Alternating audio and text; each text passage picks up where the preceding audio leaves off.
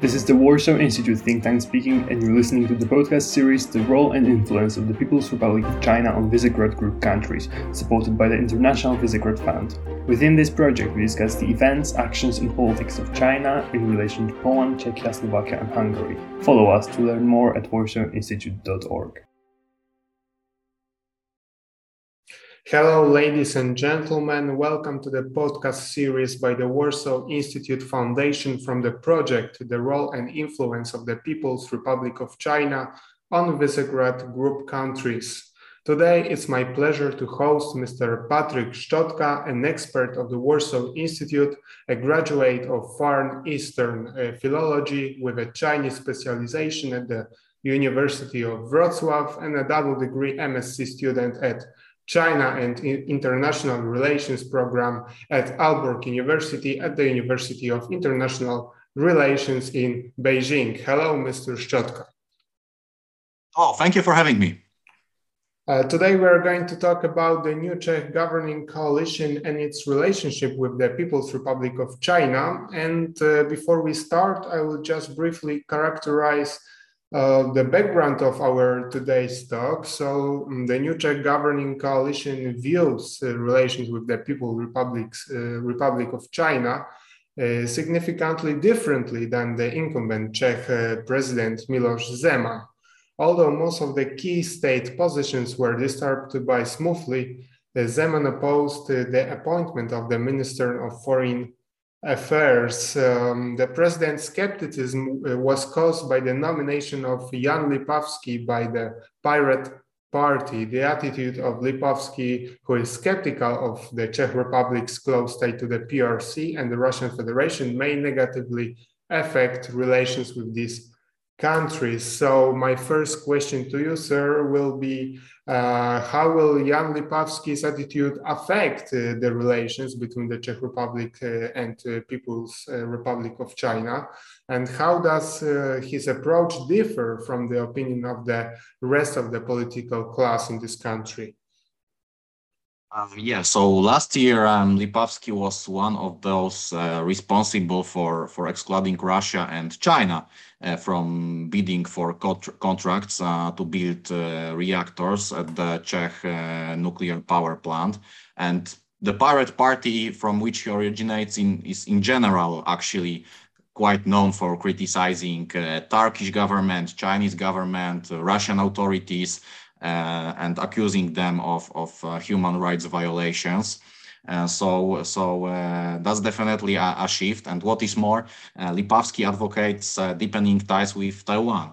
So, for example, last October, he called the Republic of China an important economic partner of the Czech Republic, actually many times more important than the People's Republic of China.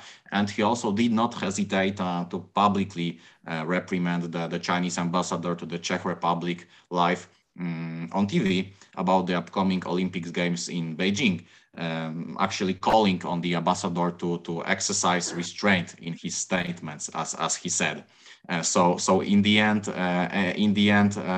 Lipavsky's nomination was actually successful, and Zeman accepted his candidature to the post of foreign minister, but his let's say his attitude and his approach towards China was definitely quite a shock to Zeman and his, let's say, quite China friendly attitude.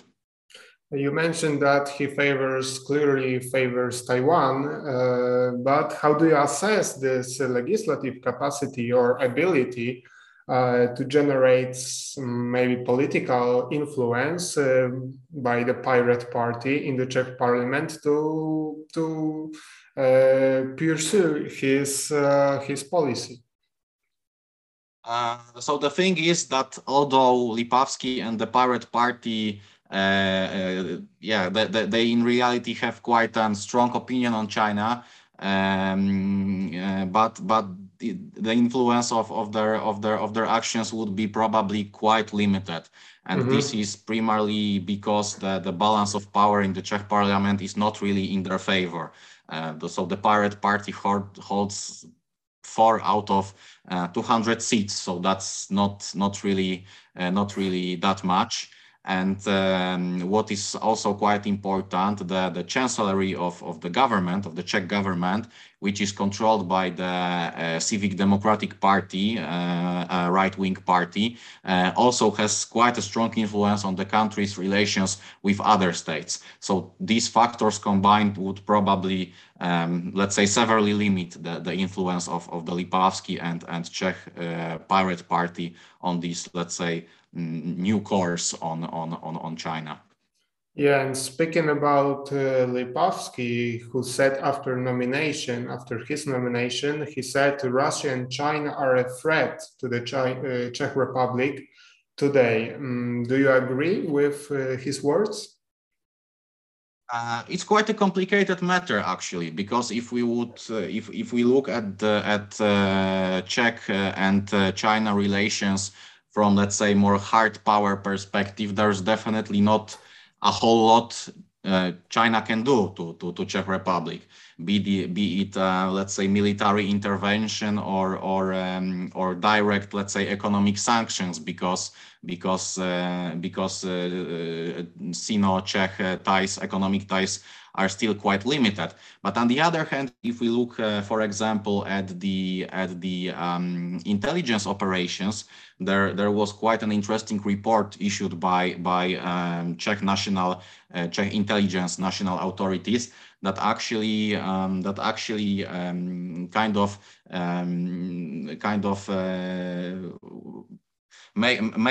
made clear that China is indeed the threat to the Czech Republic, and there are some ongoing operations that Czech intelligence regards as hostile.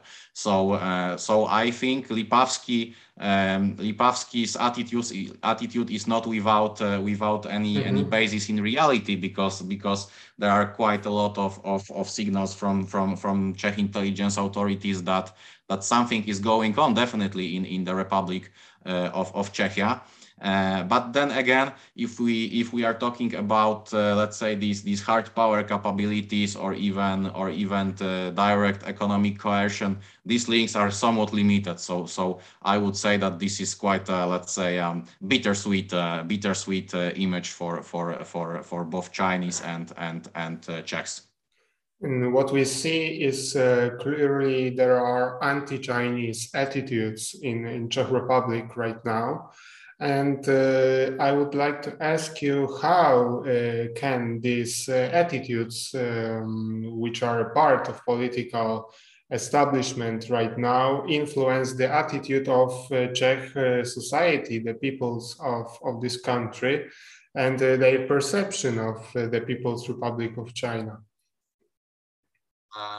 So once again, I would actually point out like two determinant factors of this Czech situation, because on the one hand we definitely see a major, maybe not major, but quite significant political shift when it comes to China, and the Pirate Party is the best example of this shift. But then again, there are also these, let's say, more media or societal directed questions that need to be asked, and these questions are actually strongly tied to, for example, Chinese ownership of media in Czech Republic, and we saw in recent years some problems with that, one might say, because quite a lot of experts and politicians pointed out that Chinese businessmen are buying out media companies in the Czech Republic. But then again, their influence was somehow limited.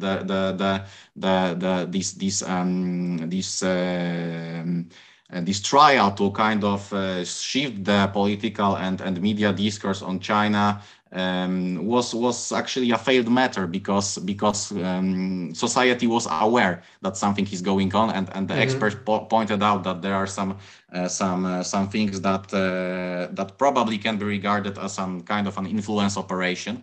So I would say that despite we have, let's say, these anti-Chinese attitudes in the political establishment, the attitude and let's say the influence on the Czech society is somewhat limited, and I actually expect it to stay that way, because economically China is not also really delivering on its promises, and I think the 17+1 format is probably the best example of this situation. So I would say that probably we will see this mildly, let's say, anti-China trend in Czech politics, as it is currently also with the Greens party in Germany as well. But when it comes to the Czech society, I wouldn't expect that much of a change. Also because China is not, let's say, a major topic or really like everyday topic in Czech media discourse. And to look in a more in a broader sense, in a broader image, I would like to ask you, finishing our talk today, about this increasing Chinese interference in the region. I would like to ask you if, in your opinion, it will be beneficial for the V4 countries in the long term, or not really? Is it rather a threat? So I'd say that generally Chinese influence in the countries of Visegrad Group would probably be quite limited, and by that I mean mainly economical influence. So once again, I would like to point out the 17+1 format, because there are a lot of promises, let's say, attached to this format and to the development of relations with, let's say, Central and Eastern Europe in general. But as the years went by, it actually came quite obvious that these promises are just promises, and quite a lot of these investment plans or companies that were meant to invest in Central Eastern Europe never actually came here or let's say bring any tangible results. So I would say that this like what we see is quite actually a disengagement of sorts. That the focus of China shifted on the one hand towards Lithuania, that also has quite a dire situation with China right now, and on the other hand, the main, let's say, focus in Europe when it comes to China was always Western Europe. So Visegrad countries are somewhere in between, and actually I get this feeling that there is not really a whole lot when it comes to plans, any kind of plans or strategic projects that are meant to the Central and Eastern Europe. So I would say in the long run, what we would see is probably a Chinese shift to big power politics and general focus on relations with Russia and with Germany. But we as a Visegrad countries would probably be kind of left behind. And I would say that that of course we have some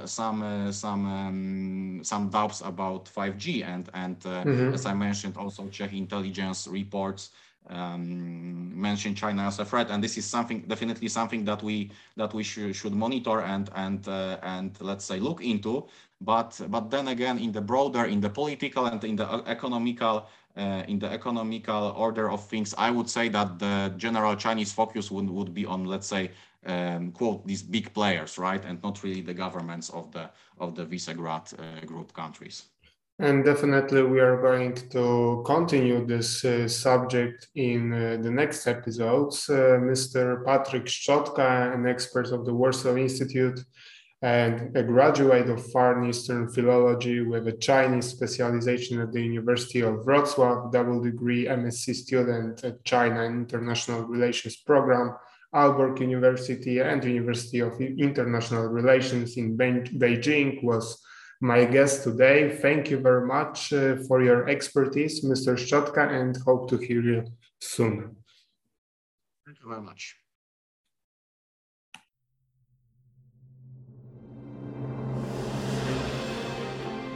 Thank you for listening. If you wish to learn more about the geopolitics, energy and security of the Central and Eastern Europe, follow us at warsawinstitute.org.